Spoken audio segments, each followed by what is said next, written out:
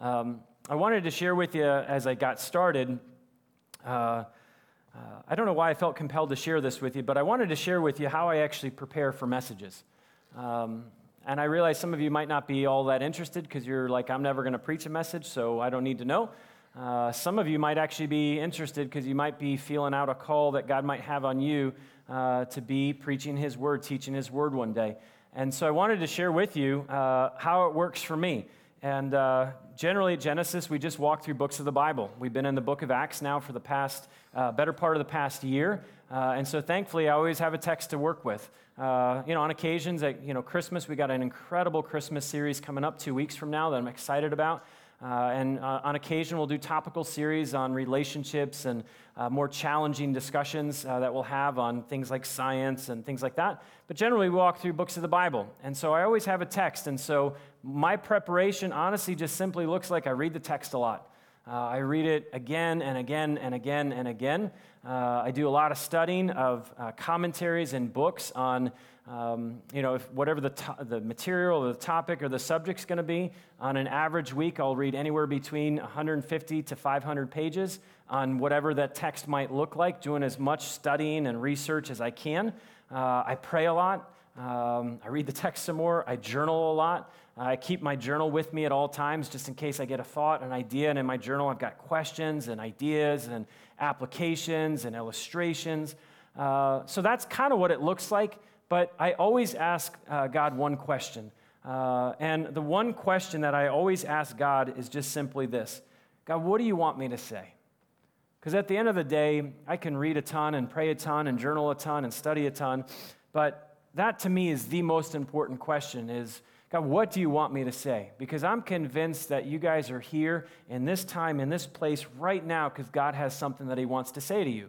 And so because I believe that, I've been asking that question for years. I started preaching in 1998. I was a youth pastor, and I remember my very first sermon, about 10 minutes before I was supposed to get up to preach, I was in the bathroom puking my brains out.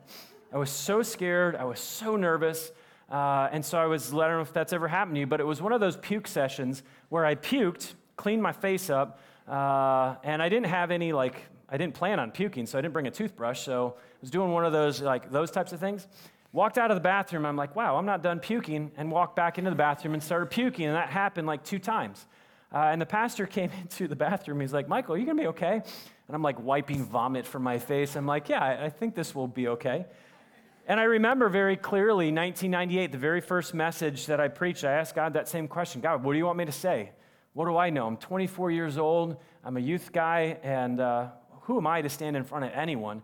And I felt really strongly that day that God wanted me specifically to tell people to get up. And the passage that I was preaching on that day was Hebrews chapter 12. And if you're familiar with that passage, it's a passage that just simply says, run the race, run the race. And I just really sensed that there was people there that day that were sitting on the sidelines. And I felt like God gave to me the message, get up. And for the better part of the last 15, 18 years that I've been preaching, I always ask God that question. And I can't think of one time where God didn't give me something to say. And so I share that with you because what I felt like God wanted me to say this morning was simply this. We have it up on the screen for you. I felt like what God wanted me to say was, you don't need to understand what I do in order to trust me. Trust my character, not your ability to understand the choices I make. Let me read that one more time. You don't need to understand what I do in order to trust me.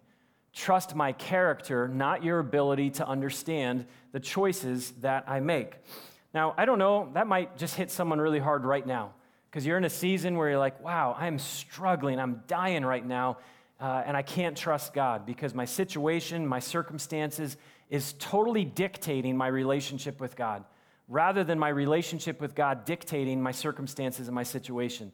So that might just be for one person. It might not be for anyone here, and I'm okay with that because it might be for next week or next month or next year. You will remember someone stood before you and told you, you can trust God. Whatever your situation, circumstance is, what I really sense God wanted me to talk to you about and tell you this morning is that you can trust Him. You might not understand all that He does, or doesn't do, but our ability to trust God is not rooted in understanding his plans. It's rooted in his perfect character. I think everyone would say yes to this question, but have you ever been confused by what God is doing? I think all of us would say, yeah. I know I have. You know God's doing something. You can tell he's at work, but if you were asked to articulate to somebody else what God's doing in your life, you'd be like, I have no idea. I know he's doing something, but I can't even put words to what it is that God is doing in my life. And you've just been at a place of confusion, and you just don't know. You have no idea what God is doing. So my next question would be, when you're in that place, and I'm going to venture to say some of you might be there right now. You have no idea what he's doing. So when you're in that place of not knowing what God is doing, my question for you would be, what do you do? When you don't know what he's doing and you can't articulate it, you can't give voice to it, what do you do? For some, I'm guessing you just go into freak out mode. You worry, you get anxious, you get upset, you get frustrated. Maybe you just begin to doubt, or maybe it's honestly just a combination of all of those things. And what I really wanted to drive home today is just, do you think it's possible? Do you think it's possible that you could ever get to the point in your life where you could say, you know what, I trust him. Regardless of what's happening or not happening, whether it makes sense or doesn't make sense, regardless of the situation, I can trust him. I know for me, my heart just jumps at that. I'm like, yes, that's where I want to be. I want to be the guy that just says, I trust God no matter what. Even if things are just looking completely dark and bleak and no answers, no hope, I'm not going to let my situation determine my ability or inability to trust God. And so my hope for this morning, we're going to look at a story, a phenomenal story in Acts chapter 12. And I'm just going to assume that all of us are here this morning and would say, yes, that's me. I want to be the man or the woman that just trusts God. I don't mean blindly. I mean, I trust God because I know God. I don't need to understand what God's doing or not doing, but I know him, and because I know him, his character, I can trust him all the time with all things. If you have a Bible, open up to Acts chapter 12. Andrew, would you mind getting me a tissue, please? This is Acts chapter 12. Baby's got me all messed up, and This is Acts chapter 12. Before I head into Acts 12, here's the context of Acts chapter 12. Amazing things are happening in the church.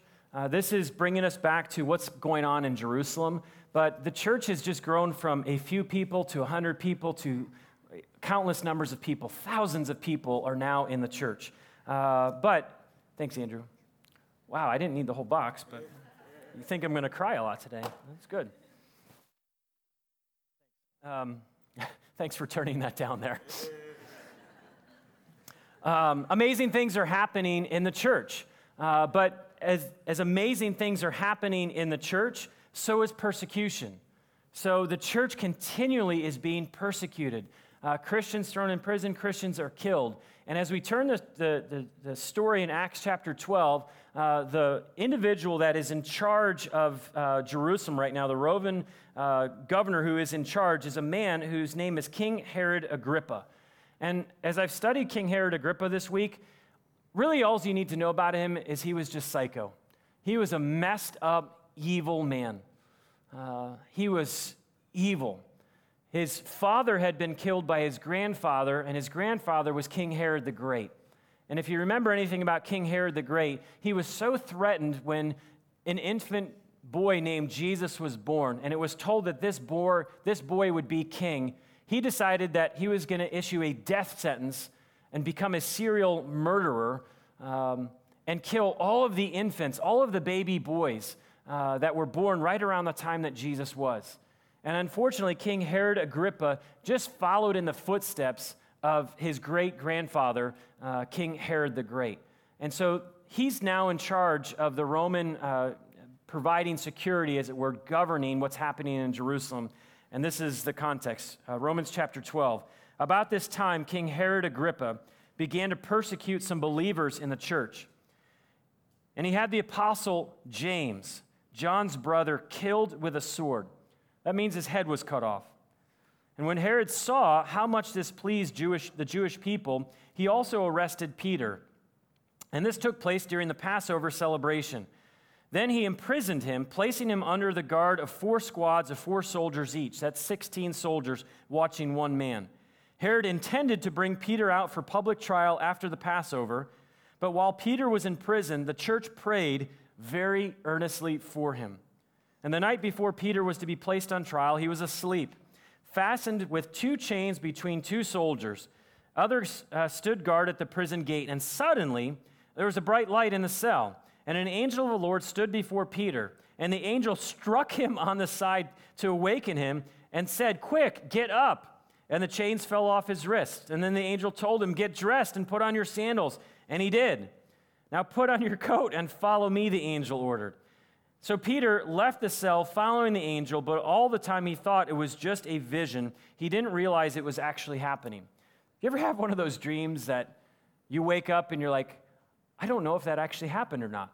It was such a powerful, powerful dream. This is what's happening to Peter. He's thinking what's happening right now is just a dream, but he finally wakes up in verse 11. He finally came to his senses. "It's really true," he said.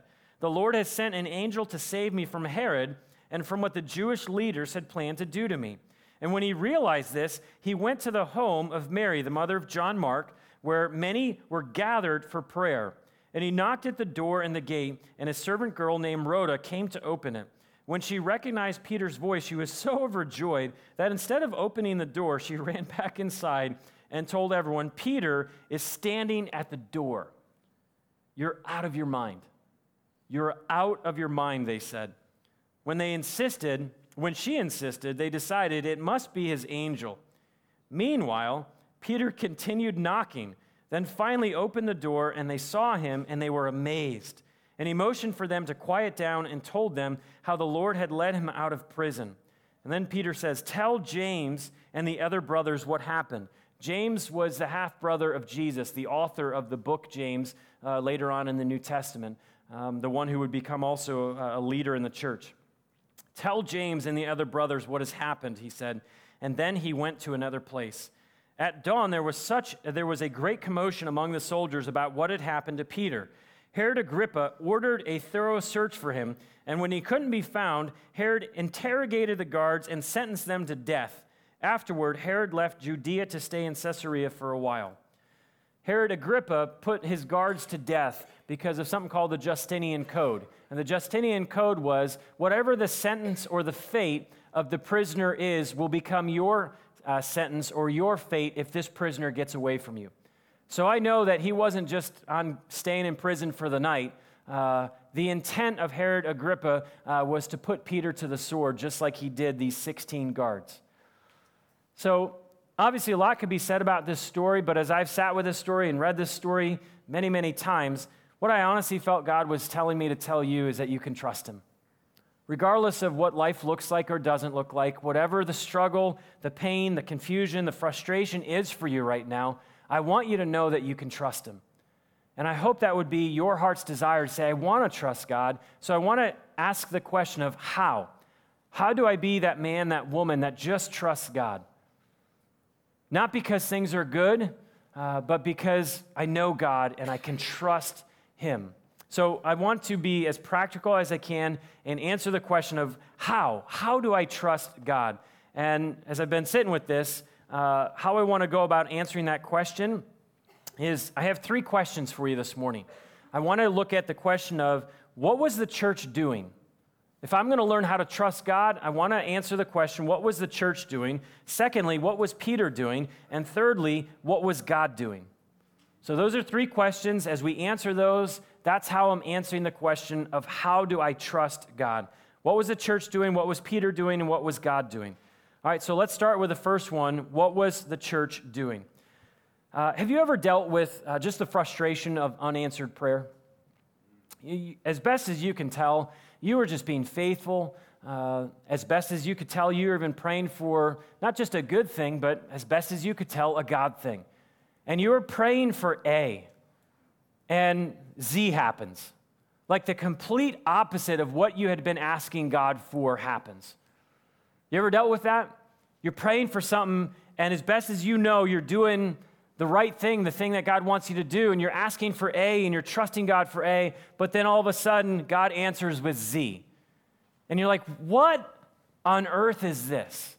I was asking for this, but I got that. So if you've ever dealt with that frustration, that disappointment, you now have a little bit of insight to what was happening with the church right now. Do you know how painful it must have been for the first century church to be praying for James when he went to prison? And praying, God, would you see fit to save this man and rescue this man, get him out of prison? God, he was a man that walked with Jesus. He was one of the first ones to follow. He's a leader. We look to him. If they were fervent in prayer for Peter, do you think they were doing the same thing for James? They're asking for A, and then they get B. And Z is the head of James, his death. Can you imagine, if you can, just for a moment, how hard that must have been for the men and women who were praying so fervently for something to happen, and the result was God didn't rescue him. God didn't save him. God didn't see fit to get him out of prison, get him out of his execution, as it were. So when God doesn't answer your prayer, when you're asking for A and God gives you Z, what do? Are you inspired to keep praying? Are you like, man, I'm so excited I didn't get A. Z, I love Z, so I'm just going to keep praying? Or is there something in you that says, what is up with this? God, and you start having all sorts of doubts and fears and questions and disappointments. And rather than continuing to pray, I know for me, my first reaction is not to keep praying. My first reaction is to stop praying and just soak in frustration. When I ask the question, what is the church doing? Here's what the church was doing. When Herod saw how much this pleased the Jewish people, he also arrested Peter. And this took place during the Passover celebration. Then he imprisoned him, placing him under the guard of 4 squads, 4 soldiers each. Herod intended to bring Peter out for public trial after Passover. But while Peter was in prison, the church prayed earnestly for him. What I'm so thankful about what the church did is rather than just say, you know what, we did this with James and it didn't work. We prayed for James, he's dead. This whole prayer thing, it's just not working. So we're going to get some like Jack Bauer types, and we could take 16 guys out, like it's just 16. So rather than trying to come up with a plan on their own to manipulate an outcome that they wanted, what I love about what the first men and women here did in the early church is we can pray. The only thing that we can do is pray. Do you think they were at all confused as to why God didn't answer their prayer for James? I'm guessing they were pretty confused. But they did not let what they didn't understand prevent them from doing what they did understand. And what Jesus had told them, what God had told them is never stop praying. Keep praying. If you would be one that is trusting God regardless of what you see or don't see, what you understand or don't understand, if your trust would be rooted in God, then no matter what happens, you keep praying. And I can tell you with all confidence, God answers prayer. You might not like how God answers prayer, but God's answers to prayer is consistent with his perfection, with his holiness. And I would be the first to confess, it does not always make sense to me. But I do know this, it does not need to make sense to me in order for me to trust him. That's the first thing I learned from what the church did. They fervently stayed in prayer for Peter. And this might be a little bit of a rabbit trail, and so I'm not going to go off too far. What I love is not only that they were fervently praying, but they knew exactly what to be praying for because they knew exactly where Peter was. As soon as Peter was taken by Herod Agrippa, they called the men and women together and said, we need to be praying for Peter, because they knew exactly where Peter was. And as I was journaling about this week and just thinking about it, I came up with a question. I was really thinking about it. Who knows where you really are right now? Who knows where you are? Because there's a lot of people, I'm convinced of this, there's a lot of people who would love to be praying for you. They just have no idea you're actually in prison. And I don't know what your prison might look like, but my heart for you this morning was to just tell you, to encourage you, get known, tell somebody where you are, so that somebody can begin fervently praying for you. Many of us don't have people in our lives praying for us, not because people don't love us and don't want to pray for us, because they have no idea where you are. Peter, he was in prison. They knew exactly where he was, and they knew exactly how to pray, and so they prayed. So I wanted to encourage you, tell somebody today. Tell somebody this week in your community group. Tell your spouse, husband, a wife, a friend, a girlfriend, a boy. Tell somebody where you are. Get known, get found out, so that somebody can begin praying for you like the church was praying for Peter. So how do we keep trusting God when we don't know what God is doing? We keep praying. We keep praying and we keep praying. The second question that I'm asking, we've covered, is what was the church doing? They were praying. What was Peter doing? Okay, what was Peter doing the night before his trial and his execution? Okay, if you remember the story, I'll read it to you in a second, but what would you be doing if you knew that you were going to die the next day? How many of you would be sleeping that night? How many of you would be resting so well, sleeping so well, that when the angel of the Lord shows up, he's got to poke you hard to say, get up, man, get up. What was Peter doing? He was sleeping, okay? This is Acts 12, verse 6. The night before Peter was to be placed on trial, he was asleep, fastened with 2 chains between 2 soldiers, and others stood guard at the prison gate. He's laying down. He's got his hands shackled to 2 Roman soldiers next to him. And what's Peter doing? He's sound asleep. So as I consider that, I really was asking the Lord the question, God, how is it that Peter is able to sleep so soundly the night before his death? And I wanted to share with you 3 things in response to that. I'll go through them quickly. But again, keep in mind, I'm asking or answering the question of how do I trust God regardless of what I see God doing or not doing. Peter was able to fall asleep the night before his head was going to get cut off. How was it that he could sleep? First thing I tell you is this. Peter trusted in the promises of Jesus. Peter trusted in the promise of Jesus. Okay, you might not remember this promise, but I promise you, Peter did. Before Jesus left, this is what Jesus said to Peter in John 21. I tell you the truth. When you were young, you were able to do as you liked. You dressed yourself and went wherever you wanted to go. But when you are old, you will stretch out your hands, and others will dress you and take you where you don't want to go.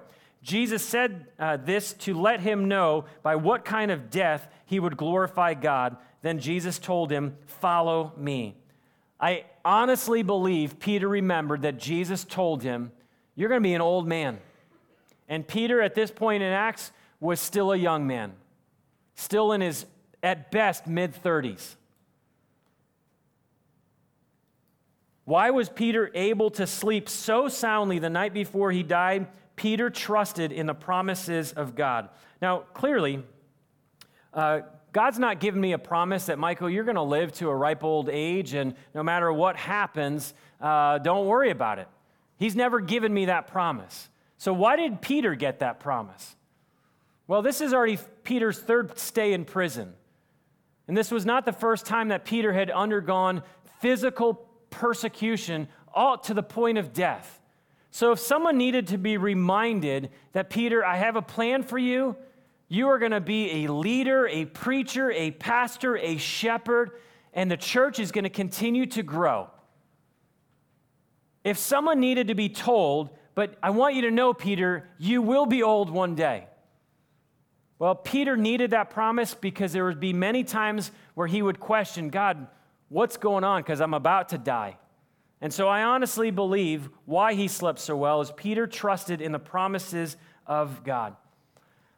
Now, that might not be your promise, but it was for Peter. And so the question would simply be, what are the promises of God that are shaping you in your ability to trust God? And if you're struggling to think, I don't know what promises God has made to me, you just have to read the Bible because they are filled with promises of God for you. It's not that God has not made promises. We just don't know what the promises are. And so when things are coming and happening to us that are just not making sense, we don't know what the promise of God to is, so we just get scared and we have sleepless nights. As I was thinking about it this week, I would have to say the promise of God to me that has shaped me probably the most is Matthew 28, verse 20, where it simply says this, and be sure of this, I'm with you always. I can't tell you how many times I've banked on that promise.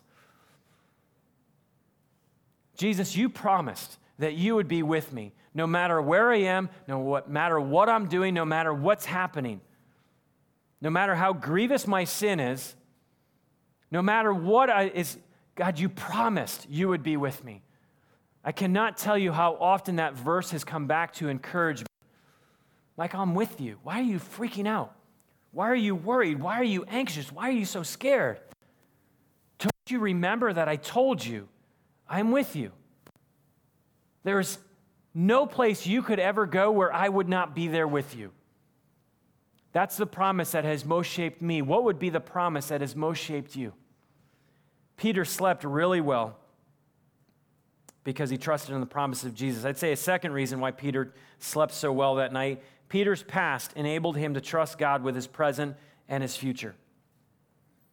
Not the first time God had seen fit to break Peter out of jail. It's actually his third time. It was not the first time where Peter was in a situation where he was way in, there's nothing he could do, but God intervened. And I don't think Peter forgot that. I think Peter remembered all that God had done for him in the past, and as he remembered what God had done for him in the past, it completely shaped his present and shaped his future. If he had seen God provide for him, then Peter was able to use what God had done before and say, God will continue to do that. He will continue to be faithful. He will continue to provide. Do you have a good memory? I think most people would say, I don't have a good memory, but I think you do. I think our problem is we have selective memory. I know for me, I've actually got a pretty good memory, but I have selective memory of what I choose to remember and what I choose to somehow ignore, neglect, or forget. And in the times where I'm just confused, disappointed, upset, and wavering on whether I'm really going to trust God in the situation or moment, I get flooded with memories of feeling frustrated, disappointed, and all of those things, rather than choosing to remember all of the times that God has been faithful to provide and care for and protect and lead and all of those things for me. If you would be one who trusts in God regardless of what's happening or not happening, you will have to have a memory that chooses to remember what God has done for you. This might not be your thing, and that's okay, but it should be. You got a journal.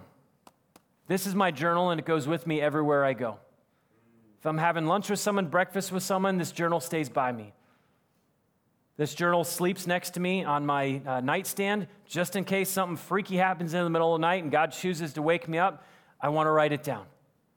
And so I just have dozens of these moleskins of memories and thoughts and questions and prayers and scriptures and ideas. Because I know that in the moment when I'm asked to trust God, I will have selective memory and forget. And what journaling does for me is, no, Michael, don't you remember? God provided for you there. God led you when you didn't know what to do. And so by writing these things down, it helps me to remember, no, God has been faithful. If you don't journal, I encourage you to do so. And because I believe so strongly in it, we put journals out for you. If you don't have one, there's one waiting for you at the communion table. And if you're a girl and this is just too boring, then go to Barnes & Noble. You can get a much prettier one for about $20. But if this is okay with you, then take one with you today. But don't have selective memory. Have a mind that remembers. I love how the psalmist says it in Psalm 77. If you can, read this psalm in its entirety later, but I want you to hear the pain of this psalmist when he says, "Is his unfailing love, is it gone forever? Have his promises permanently failed? Has God forgotten to be gracious? Has he slammed the door on his compassion? And then I said, this is my fate. The Most High has turned his hand against me." Did you ever been there? Did you ever felt like that? Like, God, where are you? Why am I here and where are you? But then the psalmist doesn't stop there. He says this, "But then I recall all you have done. O Lord, I remember your wonderful deeds of long ago. They are constantly in my thoughts. I cannot stop thinking about your mighty, mighty works." You want to know why Peter slept so well? It's because he remembered that God had provided for him in the past, and he was encouraged that God would provide for him in his present and would provide for him in his future. The third reason of why I would tell you Peter slept so well, and please write this down. Peter had a core conviction that God cared about him. He had a core conviction that God cared about him. I think the reason he slept so well was because he was not confused as to how God felt about him. I'm sure Peter was not thrilled about his situation, but I don't think he had any confusion or question as whether or not God actually cared for him. And I know I've been there, and I've met with a ton of people who have been there, is when things are not looking good, when things are confusing and hard and disappointing and discouraging, the first thought that often creeps into your mind is simply this: God must not care about me. Because if he did, he would not be letting me go through this. Peter slept really well because despite being in prison, chained to 2 guards with 14 other guards nearby and about to be beheaded, he did not question whether or not the living God cared for him. Peter, towards the end of his life, now as an older man, pens this in 1 Peter, and he says this: "Give all of your worries and cares to God." Why? Because he cares about you. That might be the only thing you hear today, and if it is, I'm okay with that. But I just want you to hear he cares about you. He absolutely cares about you. Your situation might say differently. Your circumstance might say differently. The relationship you're in or not in might say differently. Your job might say differently. Your marriage might say differently. Your family dynamic might say differently. But I just want you to know, regardless of what everything else is screaming, I want you to know the message of God, from God to you, is that I care about you. He cares about you. Not because of what you've done or haven't done. That's because who he is. And I think Peter slept incredibly well that night because I think it probably went something like this: God, I cast this anxiety upon you. Good night. I think what happens is when we pray, God, I want to give you this fear, this worry, this insecurity, this hurt, this disappointment, discouragement, this pain. And then as soon as we pray it and say, God, I'm giving it to you, we take it right back. And the way we take it right back is we start getting freaked out about it. We start getting anxious and worried and scared. And God's, wait, didn't you just say that you gave that to me? Because I think Peter slept well because he said, God, I give this to you. Good night. I mean, he was sound asleep. The angel had to poke him to get up. Peter was convinced that God cared about him. I wanted just to ask this question. Is there something that you're carrying right now that is not meant for you to carry, but it's meant for you to give to God, but you won't give it to God? Whatever it might be, I want you to just write it down on the prayer cards that are in the chairs in front of you, and I want you to post it on these prayer frames when you come to celebrate communion. Because if you are carrying something that is not meant for you to carry, a hurt, a disappointment, a frustration, a future that you just can't make sense of, you're not supposed to carry that. You're supposed to give that to God and say goodnight. So whatever it is, would you write it down? And would you allow other people in this community to be praying for you that you would not pick it up again, but that you could sleep well, rest well, and just say goodnight? Third question was this: what was God doing? We've looked at what the church was doing. They were praying. We looked at what Peter was doing, and Peter was trusting in the promises of God. Peter was remembering his past, shaping his present and his future, and he was convinced that God cared about him. That's what Peter was doing. But what was God doing? And the simple answer to that question, and write this one down, immeasurably more. He always does. He always does immeasurably more. I promise you, there probably was not one person who was like praying, God, send an angel, poke Peter, tell Peter to get dressed, put on his coat, put on his sandals. Then God allow the chains to fall off, let him lead somehow very stealth down the hallway so no one sees him, then open the iron gate. I don't think they were praying that specifically because I just don't think they would have known to. But they were praying. And what God was doing was, guys, I'm going to do so much more. And when you hear the story of what I did, you're going to say, I can't even believe Peter's here. God wants to do immeasurably more. We know what the church was doing. We know what Peter was doing. But often what we forget is what God is doing. And you might not see it. You might not know it. But God is doing immeasurably more in your life right now. And I will not let what I don't see or what I think I do see determine whether I can trust that truth, that God wants to do immeasurably more so that his name would be glorified and his people would be encouraged and more people would come to know who he is. They could not recognize what God was doing, but God was still at work, doing immeasurably more. Church, they prayed. They prayed. If you want to know how to trust God despite not understanding what God is doing or not doing, you got to pray. You got to be relentless in praying. Join us on Wednesdays to pray. Pray with your community group. Grab someone today and say, hey, could you just start praying with me? If you want to trust God, you pray. If you want to trust God and it doesn't make sense to trust God, remember his promises. Remember what he's done in the past. Start writing it down. And remember that he cares. Because I promise you, you will live in a world and a culture and other relationships that will just tell you he doesn't. But God wants you to know he cares about you. And one of the things that's been most inspiring to me in my journey is, even though I can't always see it and I certainly don't always get it and understand it, I am so convinced that God wants to do immeasurably more. And so my prayer life has just taken a radical turn of asking him for more. And I'm like, no, I know, God, I can't out-ask you, but I'm going to try. And I've seen God do amazing things in me. I've seen him do amazing things in my family. And I've seen him do amazing things here.